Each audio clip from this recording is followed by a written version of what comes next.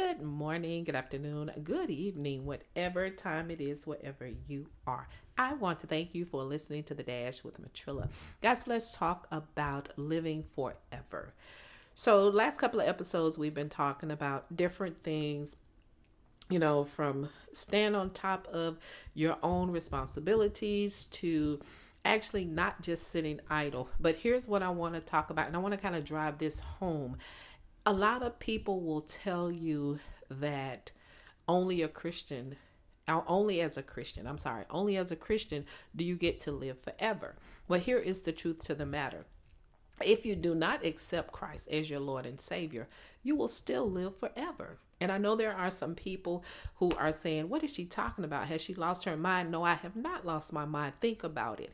If you don't accept Christ as your Lord and Savior, you will live forever. However, you will live in a place that is unpleasant, the place that has no peace, a place that you are always wailing and crying. And hey, it is going to be hot. It's going to be a place of total destruction, a place of rot.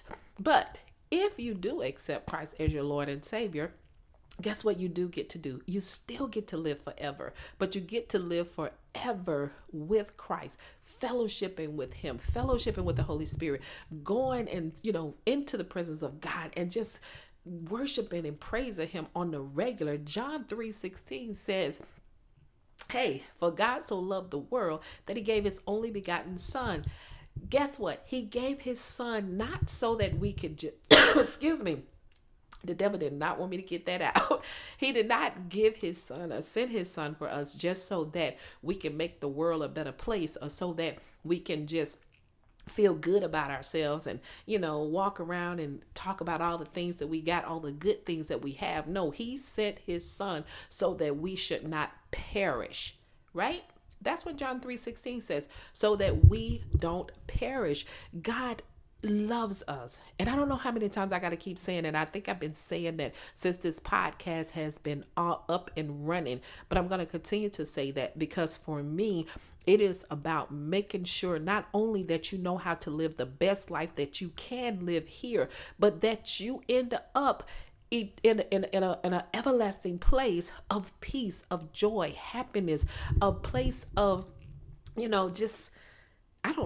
oddness. Not a place where you are scrambling and crying out and asking for help, because guess what? No help is going to be coming. So here's the thing, and I think I've said this before. I would rather die and wake up and find out that for whatever reason, all that was written in the Bible is not real, than to wake up and find out that all that has been written in the Bible is real. And if I did not accept Christ, guess what?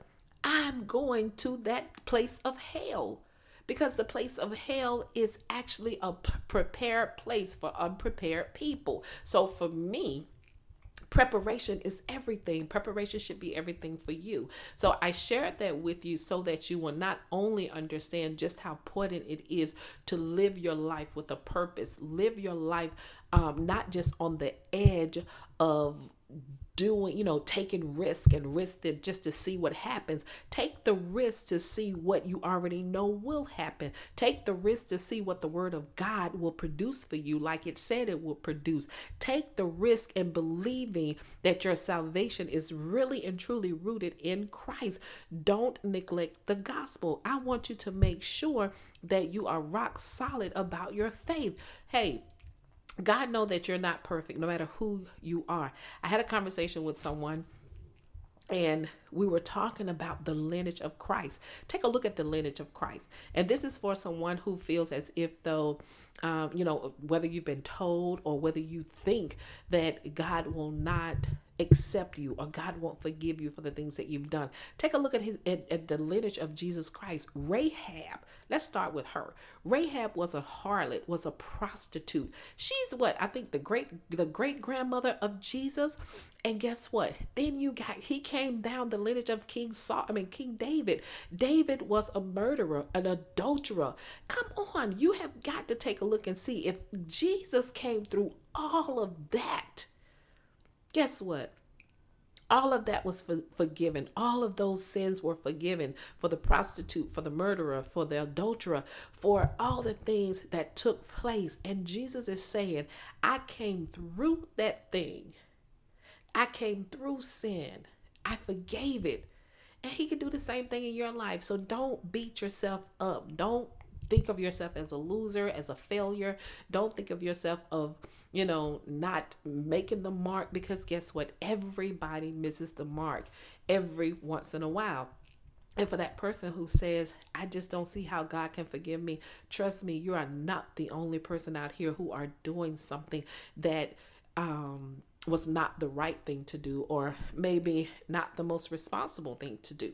But what you can do is take everything that you have, put it in a bag, and drag it before God and lay it before him, and just ask him to forgive you. Ask him to just arrest your heart and let you feel his presence. He will actually do that for you. I am going to be harping on this for a little while, because guess what? We are almost done with 2021. We're headed into 2022. And what I don't want to take place is that you allow 2020 and 2021 to hold you back in fear, to have you feeling as if though there is nothing else left for you. Because again, God woke you up this morning. If he woke you up this morning, you are a part of his purpose, and you're still a part of his purpose until he calls you home.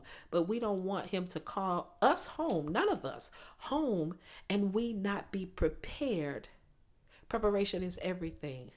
So make sure that you stay prepared. Hey, I want to make sure that you understand God is for you. He is not against you. So I don't care who's against you. Just always remember, God is for me. God is for me. And if God is for you, the Bible says, who can be against you? And then guess what? If those who are against you, it's probably a good thing that they're against you. You know why? Because it allows God to do a great work in you and through you, and your enemies will be able to see it. Hey, that's my spill for today. You guys know what I say. Never give up on your life, never give up on your dreams, and never give up on God. And you better know the victory still belongs to Jesus. That is what makes you victorious. Y'all better keep up.